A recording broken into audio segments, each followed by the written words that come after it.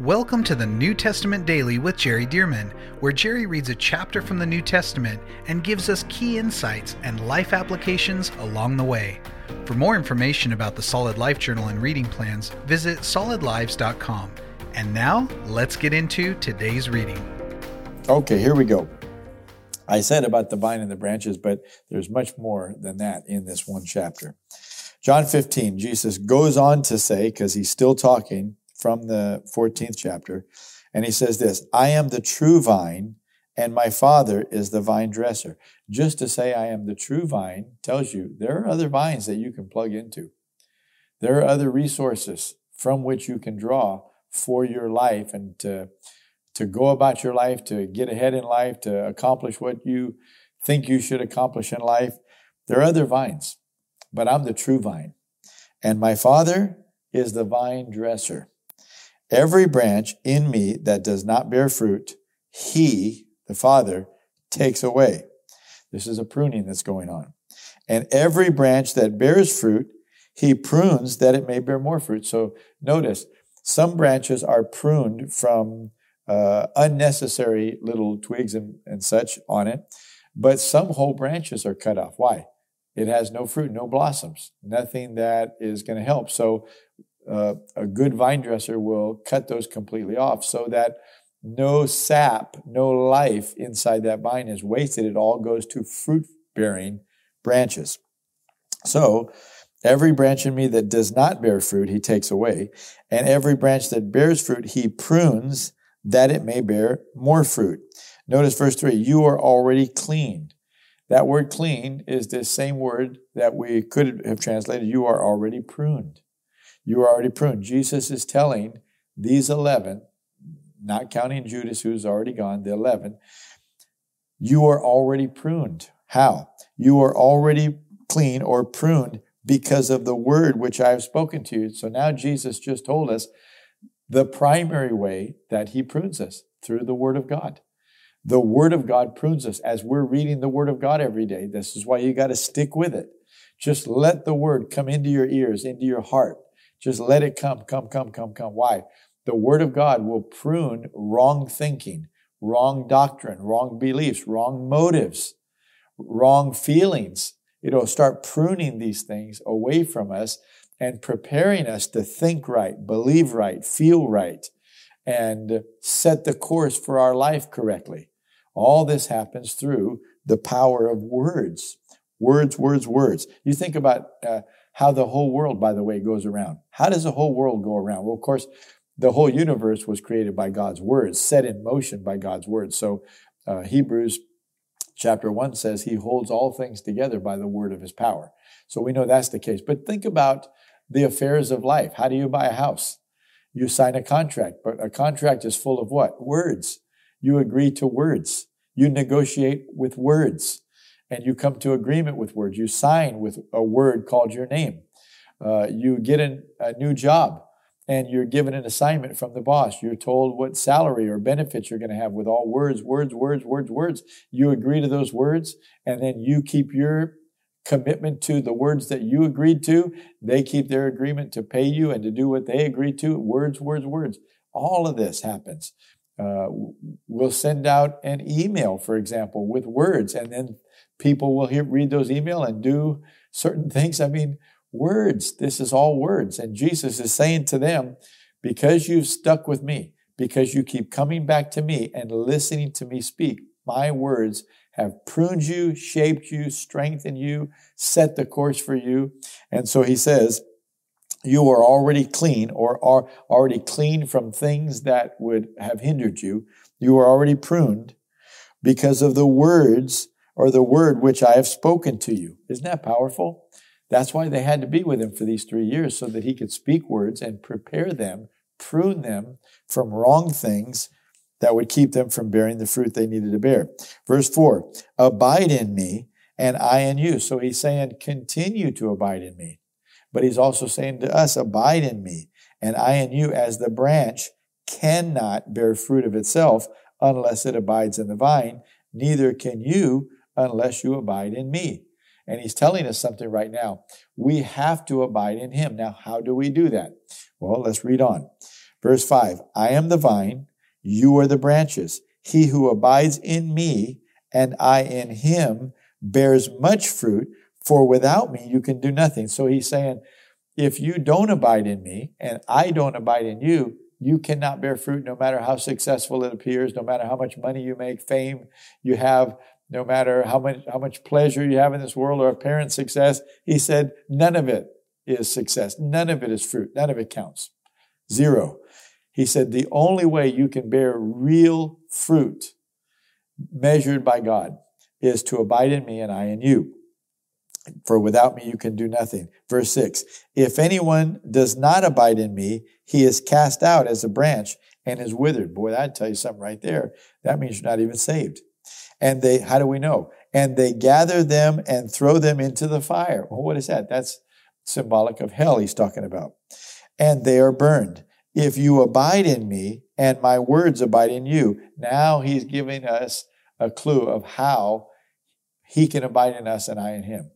He said, if you abide in me and my words abide in you, getting his words into our hearts, getting his words into our thinking, letting his words shape us, letting his words live in us, committing ourselves to do and live and obey his word. This is how he is in us and a part of us through his word. See, in fact, he said in the previous chapter, he said, the world is not going to see me, but you'll see me. And they asked, how are we going to see you? You'll keep my word. You'll keep my word, and the Father and I will come and we'll reveal ourselves, manifest ourselves to you, make our home with you. So verse 7, if you abide in me and my words abide in you, listen to this, you will ask what you desire and it shall be done for you. It'll be done for you. You don't have to do it. Sometimes we think we have to make things happen in the kingdom of God. Oh no. If you abide in me, and my words are abiding in you. See, once his word gets in us, those words prune us from the wrong motives, from wrong thinking, from wrong pursuits. And so he said, as my word does that in your heart, and you begin to think right, desire right, and go the right direction, then you will ask what you desire. Why? Because your desires have been shaped, pruned from wrong, wicked, selfish things to being righteous, pure-motived things. He said, then you'll ask what you desire, and it shall be done for you. In other words, the power of God will be activated by your words, because you allowed my words to come in and to change you and to abide in you. And so now your words become potent because you're speaking the words of God. You're speaking the desires, the will of God. Verse 8, by this my Father is glorified, that you bear much fruit, so you will be my disciples, my lookalikes. You'll be doing what I do. See, this is what happened with Jesus. He said, the Father's words come into me, and I speak the Father's words. He said, now my words need to come into you and prune you and shape you and clean you, and then you'll speak my words, and then your words will be coming to pass. You'll be asking what you desire. Your prayers will be answered. And by this, my Father's glorified, that you'll be bearing fruit. Notice he equates answered prayer to bearing fruit. This is how we bear fruit. We're praying, and the power of God is answering, and things are happening. Lives are being changed. Disciples are being made. Churches are being planted, etc., etc. And he's saying, this is how my Father's glorified, that you, with your prayers and your life, are bearing much fruit. And so you will be my disciples. You'll be doing what I was doing here all along. Verse 9, as the Father loved me, I also have loved you. Abide in my love. Abide in my love. As the Father loved me, I also have loved you. Abide in my love. If you keep my commandments, you will abide in my love. Somebody said, how do we abide in his love? If you keep my commandments, you will abide in my love, just as I have kept my Father's commandments and abide in his love. He's not asking us to do anything that he didn't do. Verse 11, these things I have spoken to you, that my joy may remain in you, and that your joy may be full. These things I have spoken to you, that my joy may remain in you. That says two things. Number one, Jesus had joy. He had joy pleasing the Father, fulfilling the plan of the Father. But he also, secondly, wanted us to have joy. These things I have spoken to you, that my joy may remain in you, and that your joy may be full. He wants us to be full of joy, not depression, not discouragement. Verse 12, this is my commandment, that you love one another as I have loved you. Greater love has no one than this, than to lay down one's life for his friends. Greater love has no one than this, than to lay down one's life for his friends. Of course, Jesus is about to do that for them, even starting that evening. He's been doing his whole life to be obedient to God and to fulfill the assignment. But it's really going to be proven as he is arrested that night and dies the next day. Greater love has no one than this, than to lay down his life for one's friends. He goes on to say, you are my friends if you do whatever I command you. So he says, here's how you are a friend of mine. Do what I command you to do. But he's also saying, if you have great love, you'll be laying down your life for others. Verse 15, no longer do I call you servants, for a servant does not know what his master is doing. But I have called you friends, for all things that I heard from my Father, I have made known to you. In other words, I haven't been hiding from you. I've been making these things known to you.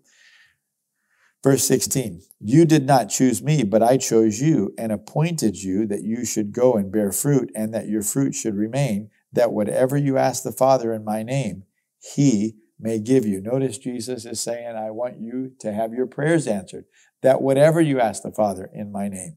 So you didn't choose me, but I chose you and appointed you that you should go and bear fruit. Remember, he equated that to your prayers coming to pass. In other words, this fruit is supernatural fruit. Supernatural things happening. Yes, the character of God. Yes, the fruit of the Spirit, love, joy, peace, and all that. Yes, but not stopping there, but the power of the Spirit as well. Bearing fruit, accomplishing things for the kingdom of God.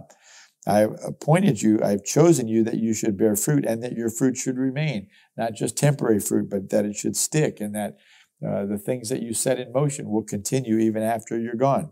That whatever you ask the Father in my name, he may give you. See, he brings it back to answered prayers. These things I command you, that you love one another.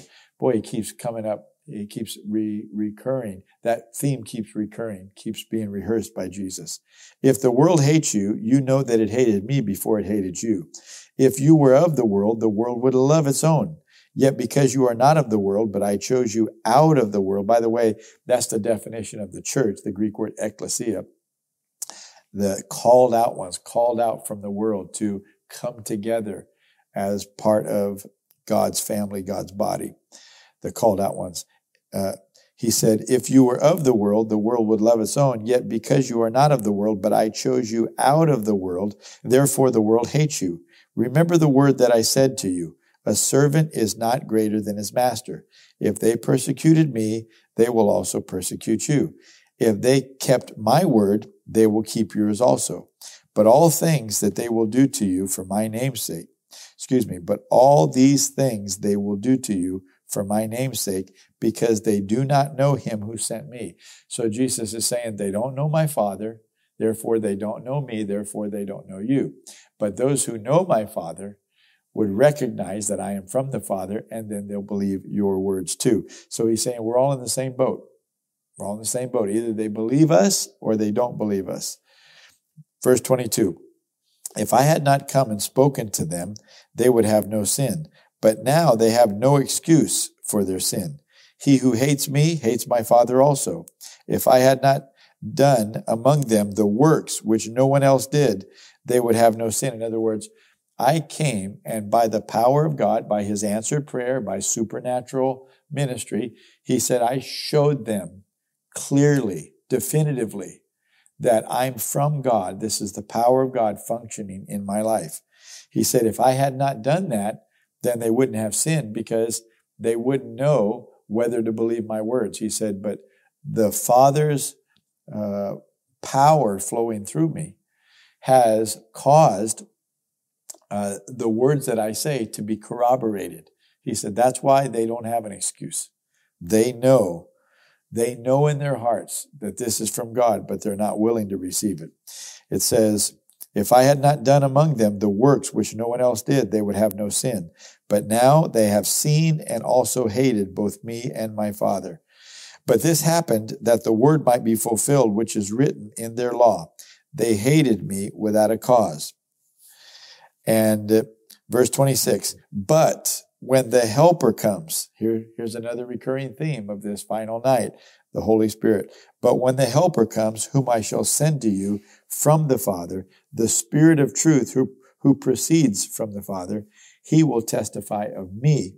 And you also will bear witness, because you have been with me from the beginning. So the Holy Spirit, when he comes, he's going to testify about me, Jesus said. He said, but you also who have been with me from the beginning, you can tell the stories and you'll bear witness of all these things that have happened, including the death and the resurrection yet to come. So that's the end of chapter 15, a wonderful chapter. But notice Jesus has these recurring themes about love, about the Holy Spirit, and also here in this chapter, even about bearing fruit, answered prayers. This is what God wants for all of us.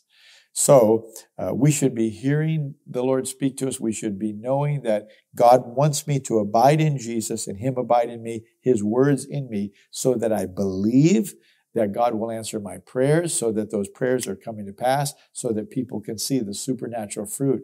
And then I'm a disciple of the Lord, because that's the way Jesus taught us. Well, praise God. That's a great chapter 15. I look forward to tomorrow, John chapter 16. Thank you for joining us for the New Testament Daily with Jerry Dirmann. And thank you to those of you who have partnered with Solid Lives to help get this daily podcast and other resources like it to thousands of people around the world. If you would like to partner with Solid Lives, visit solidlives.com/give. To find out more about the ministry of Solid Lives, how you can be a part of this church planting and disciple-making movement, or for more great teachings and resources by Jerry, visit solidlives.com. We also want to invite you to check out Jerry's other podcast called The Jerry Dirmann Podcast. Here, Jerry shares with us at least weekly from God's Word, challenging us and equipping us to fulfill the amazing plan that God has for our lives. You can find links to this podcast as well as Jerry's YouTube channel online at solidlives.com. Thank you again so much for joining us, and we'll see you right here tomorrow as we jump into the New Testament Daily with Jerry Dirmann.